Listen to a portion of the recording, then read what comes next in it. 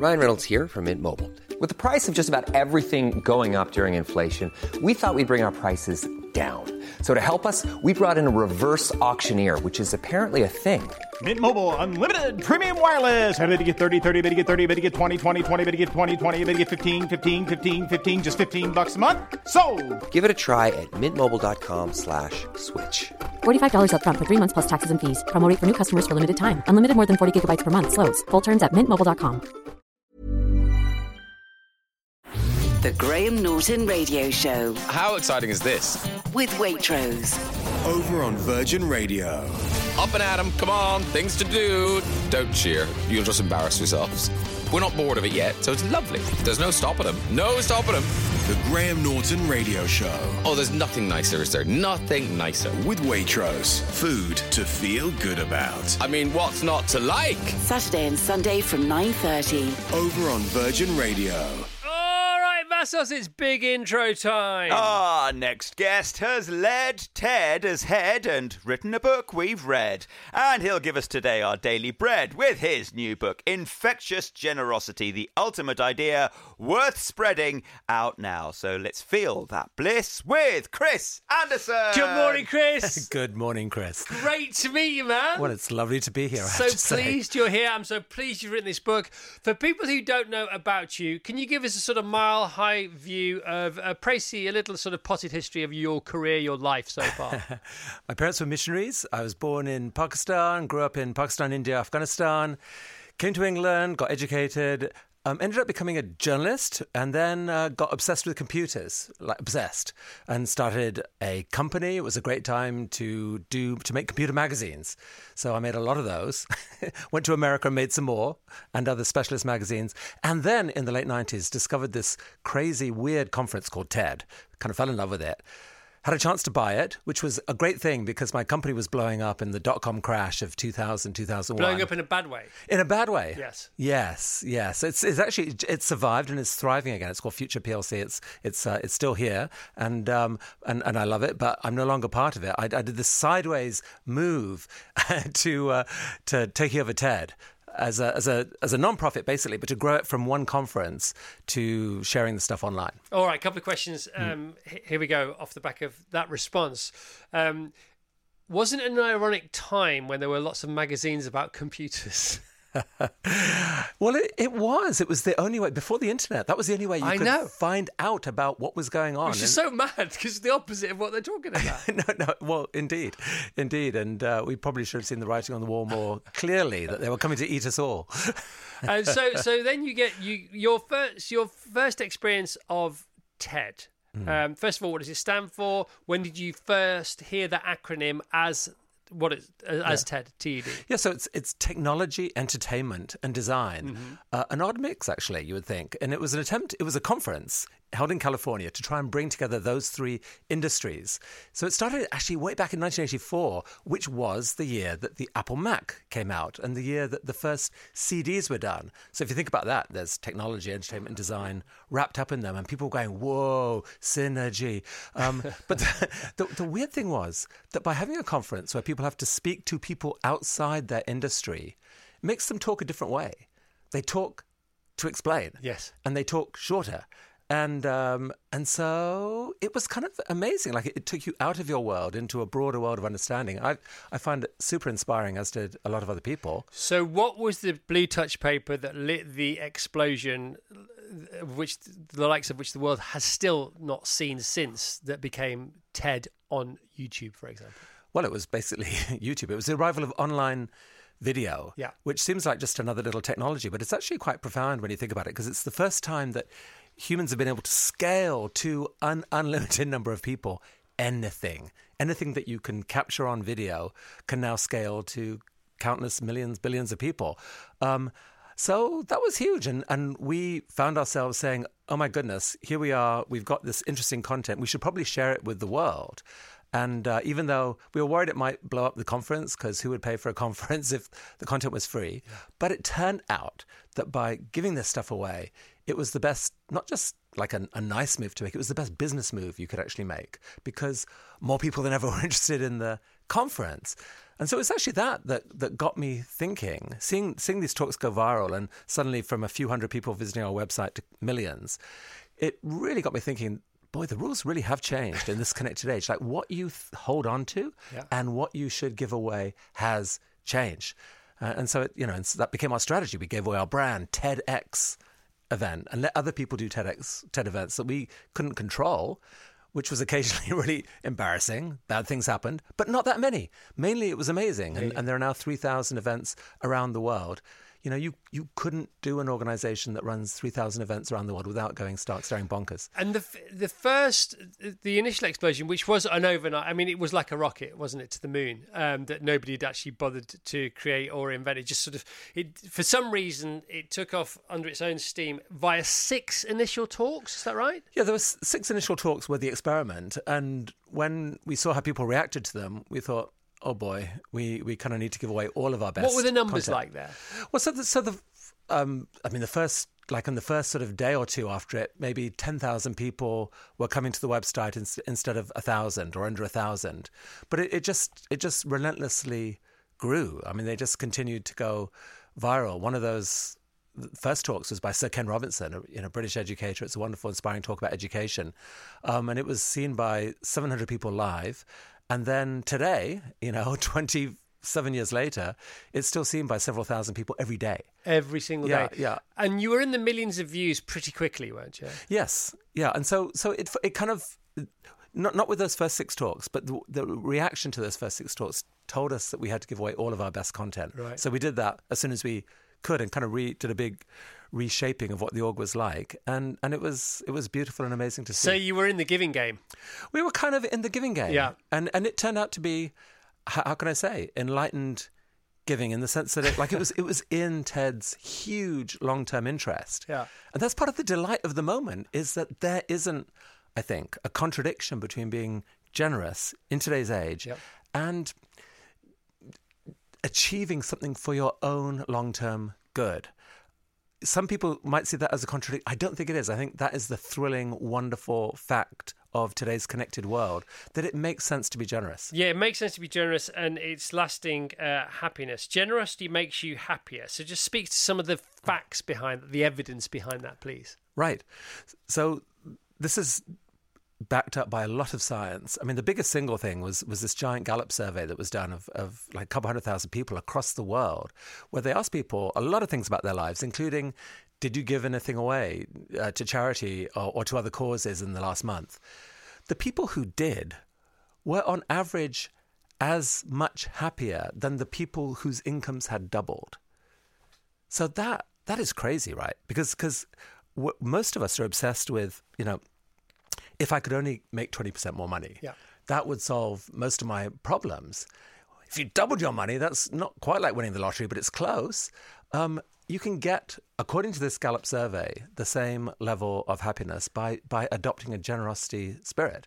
And I just wish that was more widely known, because I think it's profoundly true. There are a lot of things that get in the way of people doing that. It's frightening to give in some ways. No one wants to let go. We have loss aversion. But people who do, especially who give thoughtfully, it transforms how you feel about yourself and about the world and about life. Yeah, because if you could be forgiven, and we could all be forgiven because it's happened to all of us. If you double your money, you halve your problems. That sort of formula comes out of nowhere because it doesn't exist and it's not right. No, it doubles your stress most likely as well. Yeah, it does. And and adding is often something that we think is the way to solve things, and taking away is often the way. Yeah. It's also good for business, isn't it? It's also good for big business, and this has been proven as well. So I think this is true in this age that we're in, that really every business could take a day out to brainstorm, what's our generosity strategy? Because most businesses are successful today only because of the people they have. Like the value that's created today is basically products of the human mind. And those people don't, or the best of them, don't want to work for a company that is not contributing. It's not doing its fair part to contribute to the common good. So if you want to recruit great people, you need a great story. And the truth is, you can have an amazing story by giving away something, if you have a great asset that can be shared online, that may turn out to be the thing that helps you more than anything else, because suddenly millions of people know about you. I think there are a bunch of risks that companies could take that it would amaze them what the response would be to those risks. Yeah, and low risks. I mean, in some ways, low risks. In some ways, not. I mean, someone might have knowledge that they view as commercially sensitive, but it's possible that if you created a free online course to share that knowledge, you'd be giving it to competitors, but you'd also be putting a standard flag in the ground saying, we're the world leader in this. This is, we believe in this. You would gain the reputation for being the wisest company in the world at Topic X. Yeah.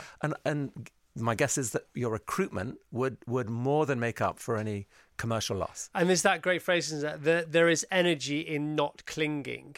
Yes. And whatever this sort of IP is that you're talking about as an example of something that you could give or not give away, whenever you get to your own IP, you don't get there by clinging. You get there because you've got nothing to lose.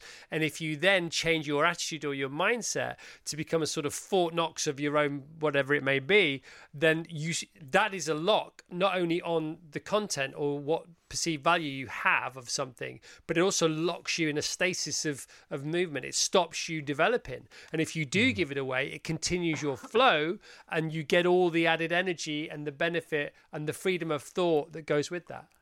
I think that's profoundly true. There can be discomfort to it, by the way.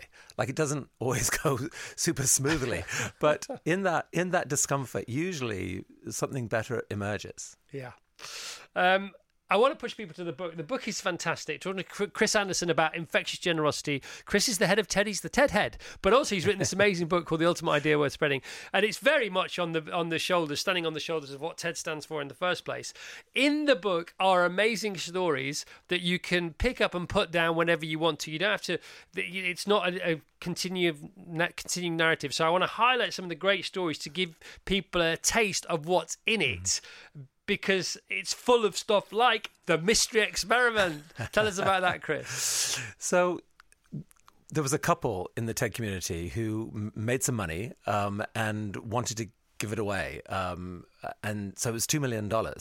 And they wanted to learn something in giving it away. So they made a lot more than that and chose to give $2 million away. They made more than that and thought that they would like to give $2 million back somehow. So we brainstormed with them and came up with this idea for this thing we call the mystery experiment that was done in partnership with the university.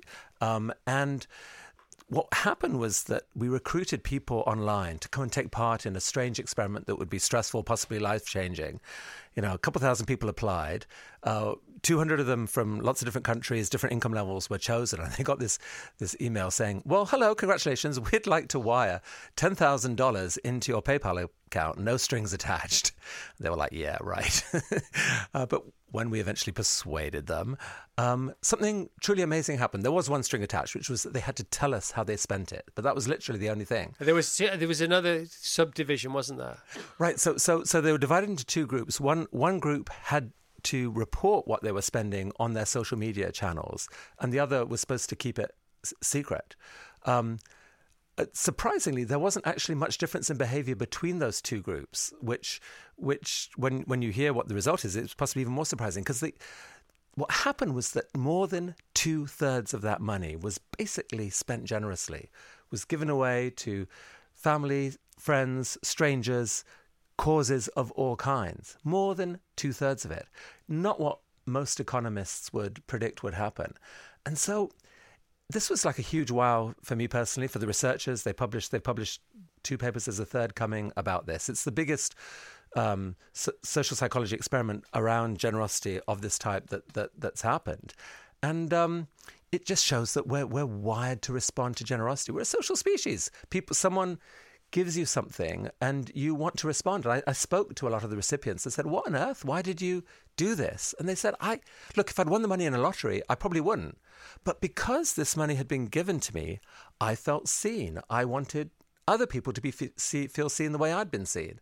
It was the most beautiful thing. Yeah, because the book's called Infectious Generosity, and you can infect other people with generosity, but you can also keep reinfecting yourself with the same seed. Yes, yeah, you can become addicted to generosity in a beautiful way. It's I do warn people in the book. It's a dangerous book to read because you may get infected, but it is a beautiful infection, and hopefully you wish never to recover.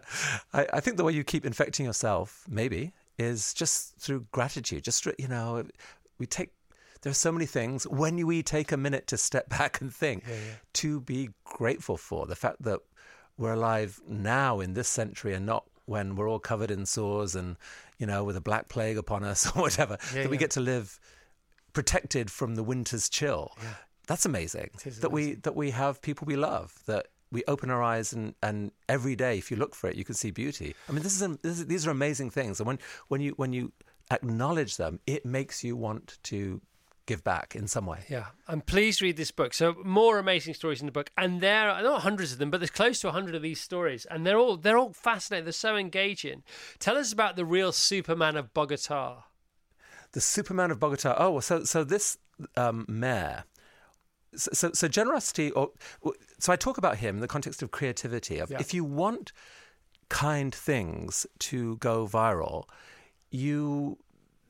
insane levels of creativity are part of the mix. We're often just too cautious, so be creative. He was a politician who was amazingly creative. He did things like, they would...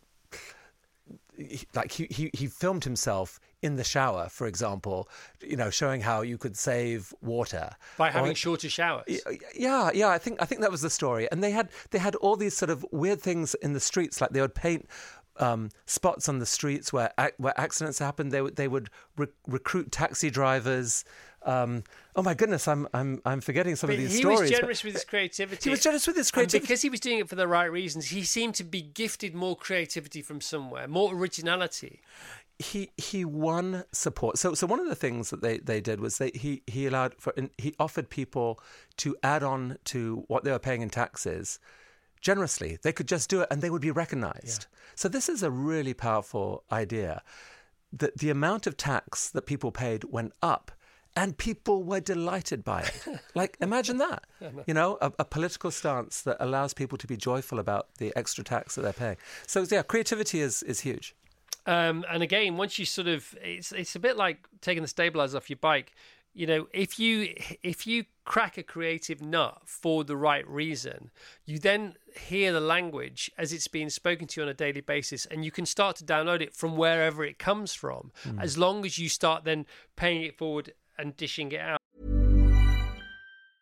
Quality sleep is essential. That's why the Sleep Number Smart Bed is designed for your ever-evolving sleep needs. Need a bed that's firmer or softer on either side? Helps you sleep at a comfortable temperature? Sleep Number Smart Beds let you individualize your comfort, so you sleep better together. J.D. Power ranks Sleep Number #1 in customer satisfaction with mattresses purchased in-store. And now, save 50% on the Sleep Number Limited Edition Smart Bed for a limited time. For J.D. Power 2023 award information, visit jdpower.com/awards. Only at a Sleep Number store or sleepnumber.com.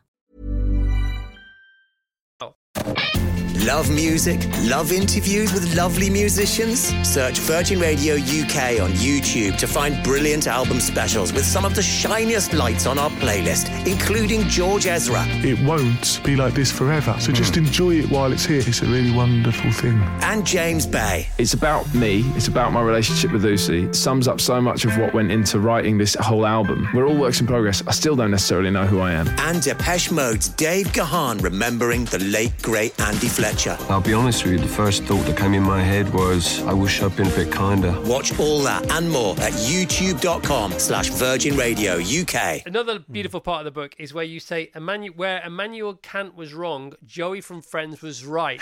Speak to that if you don't mind.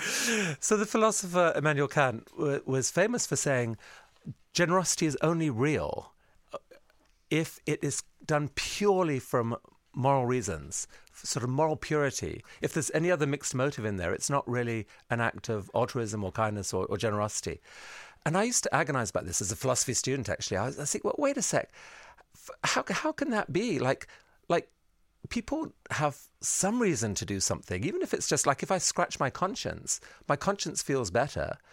That's a reason that benefits me. Does that mean that the act wasn't pure? And the truth is, I think he's just wrong on this. I think psychologists know that people act for so many different reasons. There is always a reason, and if we sort of get cynical about every act of generosity where there's something else in it for the person, we'll get excited about nothing, and we'll do nothing good ourselves. So I think, in a way, generosity is always, even as it was taught to me, give and you shall receive.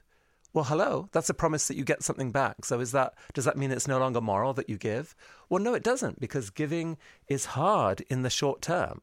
It's always hard in the short term. But the fact that today you get back a bounty of things unlike we've ever had before in history because of our connectedness, you might end up with thousands of people around the world knowing about you and your work and wanting to help in some way.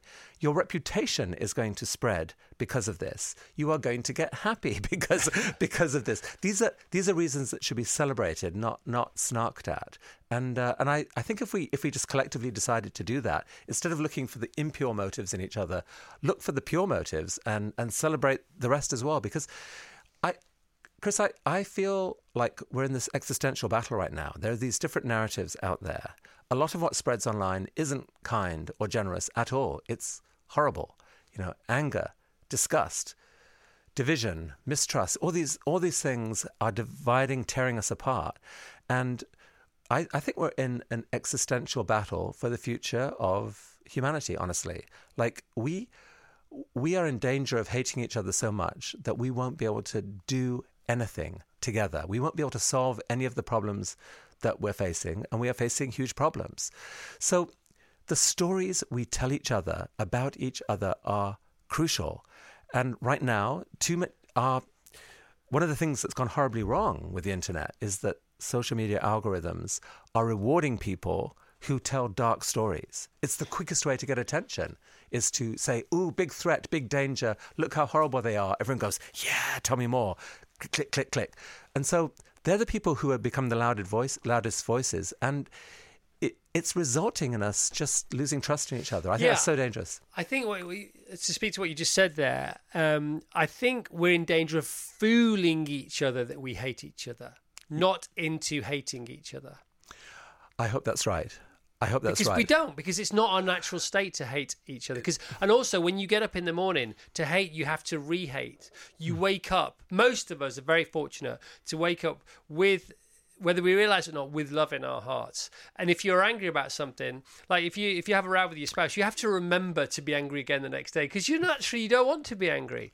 So there is a rage not against the machine, or there's a rage. You can be on the rage bus and just forget to get off it, if you like. Talking about celebratory people and people being celebrated for being generous, there is no better sort of poster person for that in the world than Mr. Beast. Now, for people who don't know who Mr. Beast is, because he's got this ironic name which he came up with because he's really clever and he's such a student of his art now, which is YouTube. He's still only 25. His real name's Jimmy. Yeah. Tell everybody, give us again a mile-high view of Mr. Beast, and then tell people what he does, why he does it, and to be generous or not to be generous. Is that the question, or is it how to be generous or how not to be generous? Is that a better question? Right, so Jimmy Donaldson decided, like as a teenager, he was obsessed with YouTube, and with a group of friends, fought hard to crack the code of what does it take to be successful on YouTube? How do you become a YouTube star? How do you get videos to go viral? And he studied every aspect of it, from how you edit a video to the little picture you put up and the headline and so forth. And basically ended up attracting an ever bigger audience, even as a teenager. And I think he... instead of college or whatever, he became this incredible... Well, his mum thought he was going to college and used to go and sneak off and stay in his car all day. There you go. Because she said, you either go to college or you leave home. So he had to pretend to go to college because he couldn't afford to leave home. And then when he could afford to leave home, he told his mum he hadn't been going to college, but don't worry, because he could now afford the rent elsewhere. Exactly.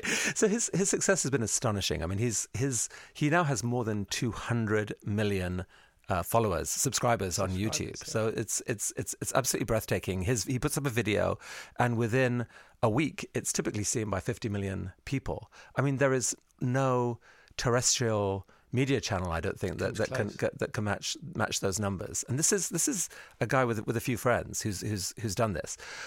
Now, what he's discovered and what is beautiful and hopeful for the future is that he's not out there being a merchant of doom like much of social media. He is out there celebrating the wild, the fantastic, the exciting, the amazing, and often the generous and the kind. He takes great delight in these amazing stories of, I mean, some of them are kind of, these fantastical games that he'll put people through, but they're often, what he does is full of surprises. He set up a car dealership so that people could come in and they'd see this amazing car and ask how much it was. And he'd say, well, it's $50, it's yours. And they go, what? He said, no, it's yours. And he'd he'd say then, okay, 25. It's so funny, isn't it? Exactly, it's funny. And then he's done videos like, hey, 1,000 people got their sight back through cataract surgery. Yeah. And these videos, you look at the people, you look at their reaction, and you can't help but be emotionally moved by it. Now, he has his critics, people who say, well, cataract surgery, hello, you're not addressing the underlying problem of public health inequity, or, why only 1,000? Or there's lots of ways in which people can snark. And it's true that there is an important role for system change and for all these other things. But I think two things. One is I've become convinced, just talking to the people around close to him, that he is the real deal. He is in his heart determined to do this for good, for the long term. He's making a fortune. He's plans to recycle it all. Two, it's done with respect for the people he's done. There are some kindness videos that are out there where people get ambushed and something kind has happened. About? Yeah, and you can cross a line there and exploit people just for the views. I don't think that's how to view him. I think the main way to view him is that he is inspiring millions and millions of people in the next generation. He's especially popular among teenagers and even under 10. My kids love him. Yeah.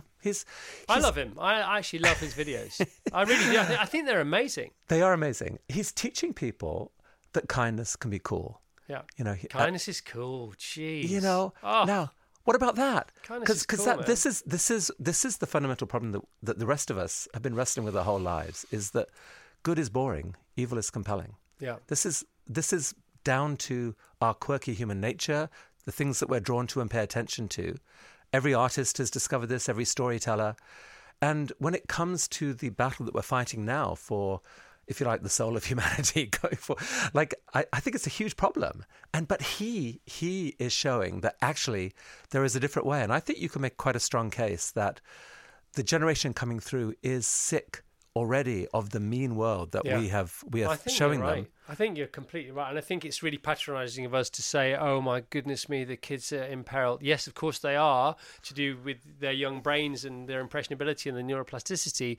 But hang on a minute, they also are more armed with what it would take to see the problem more clearly, less insecurely and fearfully, and do something about it. And if he's leading the charge, I think that's more than all right. You talk about, once again, just got to tell you, Chris Anderson is who we're talking about his book, Infectious Generosity. Chris is also happens to Side Hustle, head of Ted Head. Loads of great stories. Mr. Beast is one of them. Tell us about Jeff Bezos' ex-wife. She's in there as well. She makes the cut. Yes. Mackenzie Scott. So Jeff and Mackenzie got divorced a few years ago. She was she was owed in that settlement like $60 billion. Right. And she amazingly pledged to give it all away, and to do it without the way that philanthropy is normally requires of people who receive the money. Normally people are put through this incredibly painful process of endless meetings, grant applications, bureaucracy, check. It's micro-investigation. Normally someone like her, might hire a huge family office and, make it...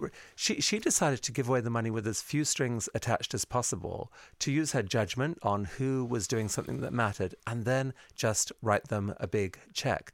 And she's the pace at which she's given money away is unmatched by any of the very rich. I mean, I've got to spend time with Mackenzie.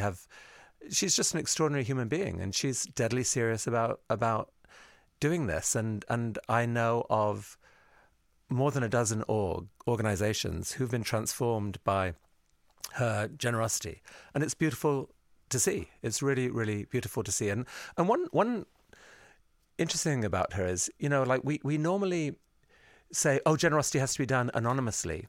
She's the most modest person you could imagine. She won't take the limelight. She won't do big public interviews or anything like that. But she wants the organizations to be known. She knows that the fact that she's given money to them helps inspire other people to give, helps the organizations themselves gain traction. So she's willing to let that fact be known. And it's another example of how the rules have changed in the age that we're in. It's okay for acts of generosity to be known. It really is. The book is in 3 parts, and The Jam and the Sandwich is part 2. How? Everyone can play a part. 6 ways to give that aren't about money. Attention, bridging, knowledge, connection, hospitality, enchantment. Catalysts of contagion. How to shift generosity from invisible to viral. Pass it on. How infectious generosity depends on the stories we tell. And what about money? How to move beyond impulse giving. It is amazing. I love everything about the book. I love the synopsis at the back. I love the letter you write to us, a heartfelt, open letter at the end of a book you've also happened to have written. I love what your friend said, because he read a draft of your book, one of the first drafts of your book, and he came back with the simple comment, what is the most generous version of everything I do? I'm going to think about that. Whether it's opening the door for someone, whether it's how I exist at work, whether it's how I'm with my wife, whether it's how I make my bed, whether it's what I do with my spare time, how am I to myself? What is the most generous version of everything I can do? That's a very useful question. One that's so useful, it clearly struck a chord with you because you put it in your book. Yeah, it did move me, and it challenged me, actually. Because the thing about that is that generosity mindset is essential to do any generous act. What he's saying there is that he's looking for that generosity mindset. Normally, Chris, we kind of sleepwalk through our day, most of us. Like we're in... our instinctive selves carries us through. We walk, commute to work, whatever. We're obsessed on what we're doing. And we don't have time. We don't have cycles. We don't have to think about other things. The first act of generosity is finding somehow that willingness to shift attention to something outside ourselves. And that's what he's saying is, I found myself wanting to spend attention just thinking, is there just a slightly more generous way I could be? And what he says is that, so, he's in a supermarket and instead of just going through and paying, he'll stop and smile and thank the person he's paying. Yeah. Just things like that change that person's day, change your day. And they're actually really small and easy to do and make you feel a little bit happier. We find it shockingly hard to do. Well, it's a little bit happier, sometimes a lot happier, but whether it's a lot or a little bit, it's happiness that lasts longer, because this kind of generous satisfaction is what you regard, you state as being resistant towards hedonic adaptation. And again, there's science behind that, isn't there? Yeah, there is. So everyone listening to this will know that when we acquire stuff, we get excited about it. Here's some great new toy or even a car or, whatever it is. We get very excited about it for a bit. A few months later, it's just part of our lives, and we don't. Yeah, and it's sort of, do we get joy from it? It's just we don't, and it's a really, really annoying fact about us that our brains are never satisfied. Yeah. We want more. The other kind of happiness, though, from giving, it seems to be significantly longer lasting. Like people who give money away, they just, or any kind of generosity, energy. Any of those things. It goes deeper. Because it's not just a sort of scratching of material satisfaction. It's your reflective self saying, "Oh, I like this version of myself. there's an element of pride, of delight. I can be this person, and it stays with you. It changes your self-esteem in a way. It's like, well, it's a change of energy, isn't it? Yeah. You can look at yourself in the mirror metaphorically or really when you're in this state and you feel the energy coming from you as opposed to you trying to grab it from elsewhere and bring it towards you. And it's a definite. For me, it's a simple plus or a minus. It's either positive energy going out or it's minus energy trying to cling on to things or grab things from elsewhere, trying to consume some kind of satisfaction, trying to take as opposed to give. And there's that lovely bit you talk about at the beginning of the book. Are you a net giver or are you a net taker? Right. So I think that's a powerful question, honestly, because there are so many different kinds of generosity and we all get very confused about different aspects in our life. Ultimately, what links them all is that question, when you take everything into account, no one's perfect. We all consume at part of the planet's bounty. We all have done things that we're not proud of. Am I a net giver or a net taker? Because if, on average, all humans were net givers rather than net takers, we're going to be just fine. We're going to be just fine. It's so true. I am a net taker. I'm a net taker. No, I give, but I've got to be a net taker. No, well, I would challenge that, actually, because I was thinking about infectious generosity coming in and thinking about what you do. I mean, you've got an amazing platform. You're very lucky. But I mean, millions of people in Britain wake up feeling crap and then they listen to you and feel less crap. And you are spreading delight and laughter and just a form of joy to a lot of people every damn day you're on the air. That makes you a massive net giver. But I'm getting paid for it. That's okay. Is that okay? That's of course that's okay. But so doing meaningful work, I think, is one of the most important things. And if you are working for a company that you believe in, that is a huge gift, and you should get a lot of joy from that. If you're working for one that you don't believe in, that you think is not, you're spending most of your waking hours doing something that isn't net giving. So your choices there are obviously if you can find different work, but actually companies can be nudged, can be changed by quite a small group of employees. We're nudging, don't worry about that. Quite a small group of employees can make a huge difference. And by the way, happy to be nudged. They're happy to be nudged, which is great. So I know you mentioned taking a hand in the book. So talking about right livelihood there. So there's the Eightfold Path if you're interested, which is right perspective, right thought, right speech, right action, right livelihood, right diligence, right mindfulness, and right consciousness, and concentration. And then you get into that. Could talk to you on one. Vas had loads of questions for you. Sorry, Vas, completely hogged the interview. Do apologise. It's in a bit of flow there. Yeah. Don't think you mind. Chris, we're out of time. Anything else you'd like to say? No, just thank you for this and for what you do. Oh, but I will say one other thing. There's an AI. If you want to play with an AI, there's an AI you can play with. It's at infectiousgenerosity.org. It will help you brainstorm how you can do your infectious generosity thing. So it's really fun. How many people work for TED?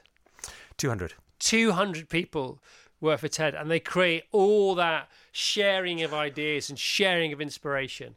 Are you allowed to say which are your top 3 TED Talks?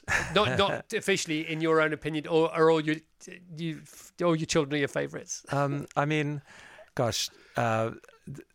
never forget Seken for the ripple effects from that original talk back in the day that continues to spread. So if you haven't seen that one, you should definitely see that one. For anyone who's interested in this topic, there's a beautiful talk by someone called Sarah Lomelin on giving circles and how actually anyone can create a little circle of friends and figure out what you want to do with that. That's really a beautiful talk. That's what Mr. Beast did. Yeah. And TEDx, big up TEDx, long live TEDx, responsible for breakouts, brilliance such as Brené Brown and various other people. Exactly. What's the next 12 months look like for you? Well, TED continues to, we're trying to be brave in this sort of very complicated media age. We've got a new conference coming out called TED Next. So Next. Yeah, so nice. next generation, new formats, all those kinds of things. That'll be happening in October. I'm obviously thinking about other ways to spread generosity, especially I'm trying to persuade some of the very rich to do a lot more with their money. Rather than snark at them, I think there's a big opportunity to try and encourage them just to dream bigger and build do more. a golden bridge and invite them to meet you there. Something like that. Yeah. All right. Great to see you. All right. Great to see you, Chris. Give my love to Jacqueline, and by the way, I'm a big fan of. Oh, thank you. I'm a lucky man. Yeah. All right. Thank you so much. Craving some great 80s music? Play Virgin Radio 80s Plus. I want your love. On DAB Digital Radio, on the app, on your smart speaker, and at virginradio80splus.co.uk. I got my mind set on you, even if we're just dancing in the dark. Love Chris Evans. Woo! Love the 80s. Virgin Radio 80s Plus. Small details are big surfaces. Tight corners are odd shapes. Flat, rounded, textured, or tall. Whatever your next project, there's a spray paint pattern that's just right. Because Rust-Oleum's new Custom Spray 5-in-1 gives you control with 5 different spray patterns. So you can tackle nooks, crannies, edges, and curves without worrying about drips, runs, uneven coverage, or anything else. Custom Spray 5-in-1. Only from Rust-Oleum.